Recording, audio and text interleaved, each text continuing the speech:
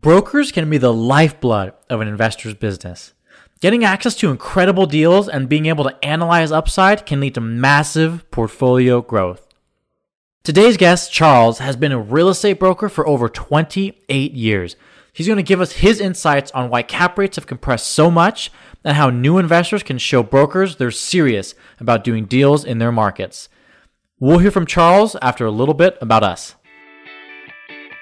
This is Building Passive Income and Wealth Through Real Estate, where we guide you through the relentless pursuit of financial independence. I'm your host, Justin Moy, managing partner at Perpetual Wealth Capital, a multifamily real estate investing firm that lets everyday people invest passively in income-producing apartment buildings.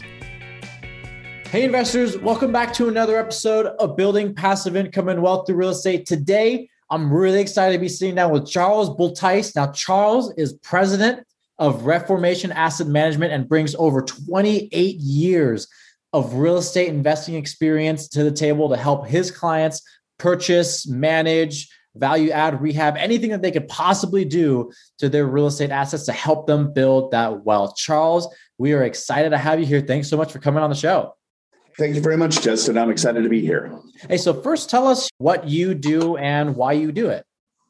What we are is a real estate brokerage that focuses on the investment client that is looking for a value add solution that's a one-stop solution.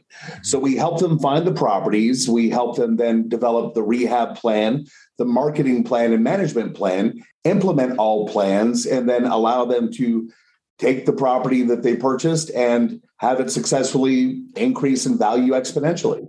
So if you're doing all that, what do they got to do? Nothing. Show up and sign the paperwork. Yeah. Single family, people, office, multifamily, or what do you work with the most? Well, a real estate market, as it goes through its period of discovery, is going to start with the single family home. The flip is always the single family home to start. But once everybody understands that that's the way to make money, it becomes harder to make money. So it goes from the single family home to the duplex, to the fourplex, to the 8-unit building. Once you've exhausted the supply of multifamily, then you have to look at the other secrets like condominiumization, new development, rezoning. So are you seeing a lot of that happen now, mostly because people have kind of been there, done that with residentials and multifamily, and it's just getting so competitive now? Are you seeing a lot more of those, I guess, kind of creative deal structures? It's basically a saturation of the market is the point we're at right now. Durham as a city is not that large. The Triangle as a region is not that large. And so we didn't have a huge supply of existing multifamily for this process to happen. And when it did happen, we've exhausted the supply in the course of the last 5 years. What is that process? And how did we get to where we are today, where cap rates are just so compressed and some investors are sitting there shaking their head going, how am I getting outbid by this much? I mean, what do they think is going to happen? What do their returns look like? Can you tell us kind of how we got here? It's a combination, I think, of two things. And number one is the requirements of the institutional investor to seek yield. So we didn't used to have the institutional investors bringing their funds into the real estate markets like we see today. You've got BlackRock and you've got large hedge funds and equity funds that are entering the market looking to capture some form of yield in this yield-starved environment. Mm-hmm. The second thing that's happened is that we've had a deceleration of our interest rates. We are at the end of a 35-year bull market in the bond. As a result, the compression of the interest rates have led that affordability index on a path where cap rates continue to move down as rents moved up. But we're at a tipping point. So tell us about those huge institutional investors that you just mentioned. I mean, BlackRock, everybody knows BlackRock in this industry, and they're chasing that yield and they're kind of getting pushed into real estate. Were they not always in real estate, or what exactly changed that, I guess, made them get a little bit more aggressive into this space, which kind of impact how the rest of us buy real estate? What happened is that they started moving into the single family arena, which is something that historically wasn't the case. It was commercial, it was retail, it was multifamily. And what caused them to move into that arena, in my opinion, is the fact that we are in for a cyclical change in housing because of the fact that we are ending that 35-year bull market in the bond. We will not see interest rates likely go back down to 2%, 2.25%. And as a result, as that rate moves up, that means that the rents are moving up, and that's increasing the yield on those properties that the hedge funds, equity funds, et cetera, have been purchasing. Because one thing that I think a lot of people out there right now, they're investing in real estate, they're getting aggressive. They're underwriting properties, whether it's single family, multifamily, they're pulling rental comps and making their pro formas.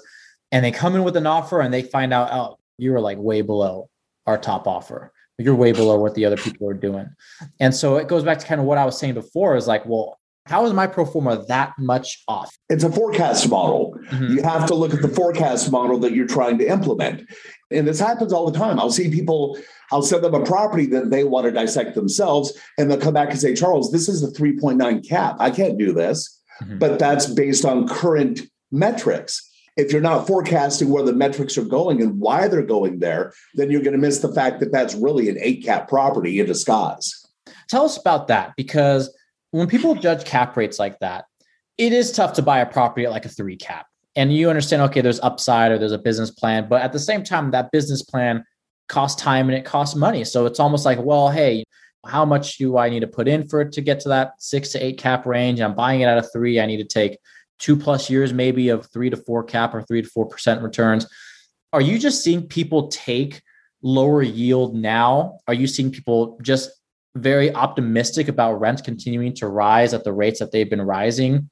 Or are you seeing people just kind of get aggressive and just say, hey, I just want these assets because inflation's going crazy. It's going to do better in the assets as well. How has, I guess, the mindset of the investors changed?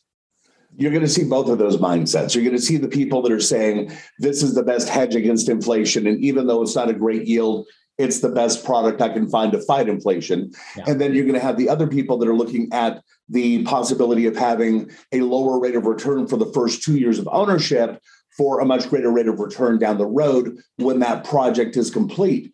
But let's remember, who are the biggest analyzers of risk on the planet? The banks. And as long as the banks are still giving you money on a good property, then you know that you're in good company.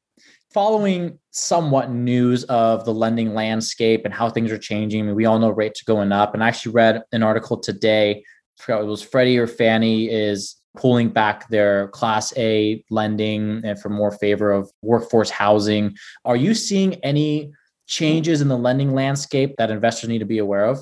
One of the things that you just mentioned is the LIHTC financing, and there is going to be a large push toward low-income housing tax credits and different organizations that are going to be pushing workforce housing productivity and creation. And that's the core of the market you should be seeking. I don't think that you should be pushing your Class A product right now. I think that market is saturated, but going for the workforce housing, it's all gambling, it's all investing, there's risk, but I would go that way. And the other thing that I would say about that is in regards to financing options, what you should be looking for as an investor is look for that bank that wants to be your partner on a value add deal. Find that property that the bank says, you know what, I'll give you your $13 million loan and I'll give you $5 million in rehab. And you put down 20% of the project cost, not 1.8 times 2, and then 1 year interest only. That's allowing you to get into that property with only 20% down, have the bank share your risk, have a lower upfront payment. And then at the end, the bank knows what you've got. You've got that 8, 9, 10 cap property.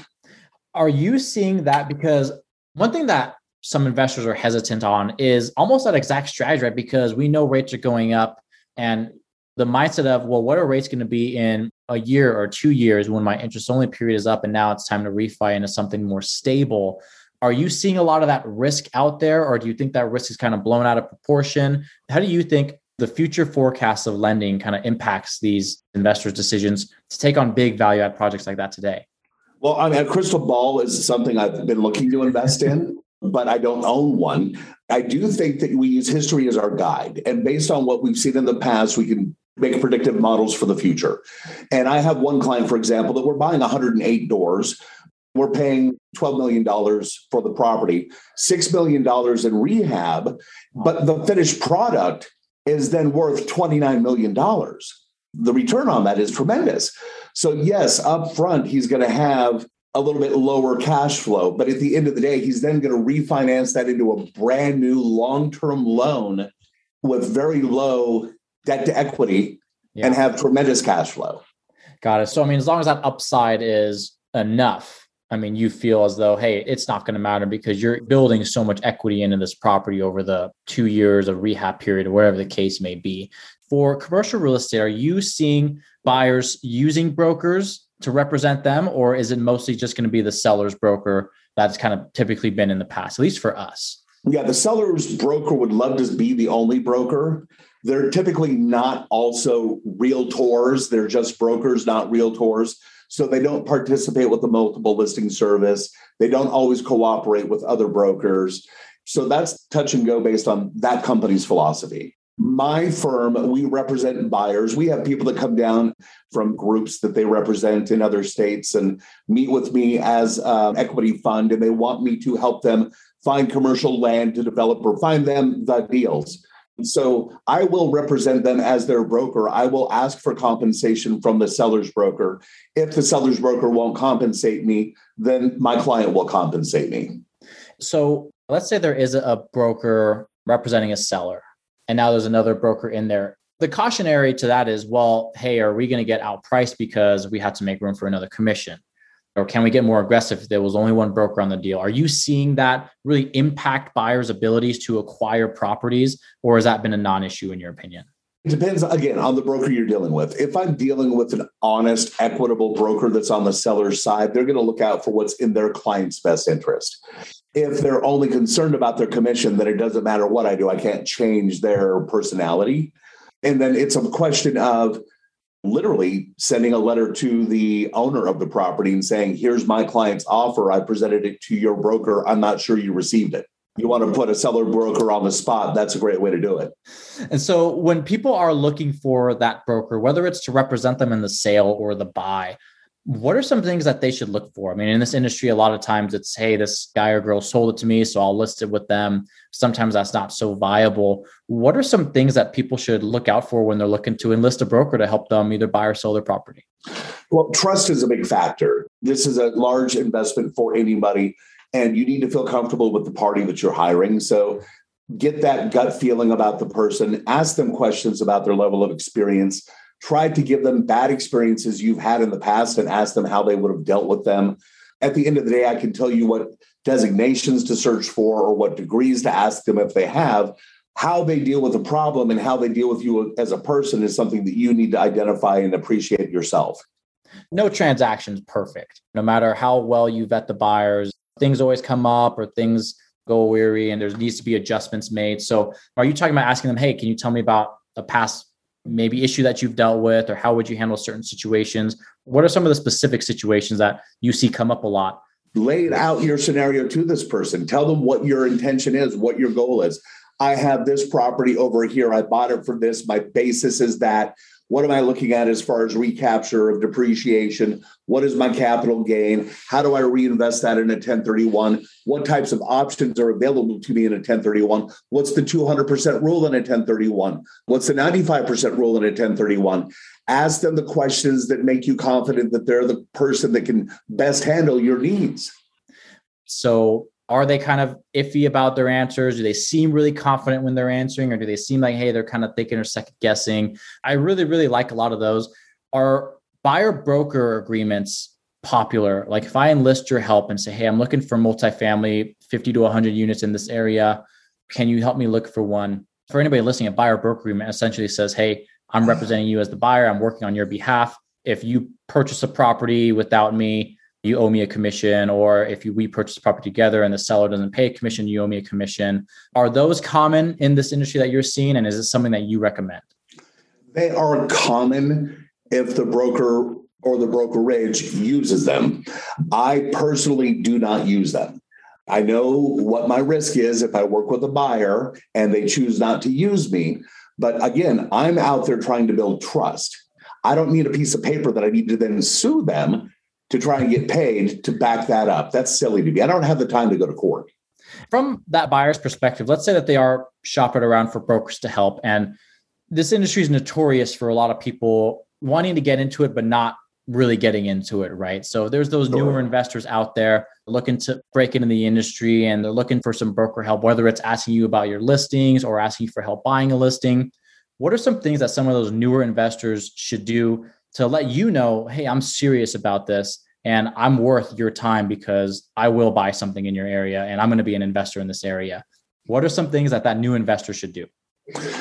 That's a great question. And the reason I say that, Justin, is because most new investors don't know what to ask. And they hit me with buzzwords like value add and flip. And what I really want to do is ascertain what their risk level is, how much their asset base is. I want to educate them, but I don't know what they don't know yet. So be honest with the broker, tell them what your level of knowledge is, and then look for somebody that knows more than you do. I've also heard stories of, I was being honest with brokers. I'll tell them, hey, I'm new in the game. You never hear from the guy or girl again. How can, that investor show you, hey, I'm new, but I'm serious? Because I'm sure you get a ton of calls or emails from people and it's maybe one and done, and that's it. And you're like, well, thank goodness I didn't spend a lot of time on this person, because now I don't know, are they dead? I just haven't heard from them. Maybe they moved on, got another job, whatever the case may be. So is there something that you look for? Like, hey, this person has followed up with me every month for 6 months. Okay, now let me give them a little more time a day. Or is there activities? Or I know you talked about like buzzwords. What are some things that are going to instill confidence in you as a broker that this investor is serious and I'm going to invest some more time into them? I tell them what I do, how I do it, and that my philosophy is to be their broker for life. And if they want to manage their own property, they want to manage their own rehab, they're going to run into a lot of pitfalls, and then they're going to ask me to save them and get them out of trouble. I don't want to train you how to be that guy. I want to help you invest and make money. So if you'll listen to me, if you'll follow my system, if you'll literally show up, sign the documents, and then walk away, then I'll work with you. If you're going to come talk to me as a new investor and tell me how to do my job when I've done hundreds and hundreds of these, then I really, really don't have time for you. And I'm not being cocky. That's just the reality of how much time there is in a day. I really like all the value. I mean, whether someone's new or seasoned, a man of your experience has so much value to add in any portion of the business. Who should get a hold of you, and how can people get in touch with you if they want to learn a little bit more?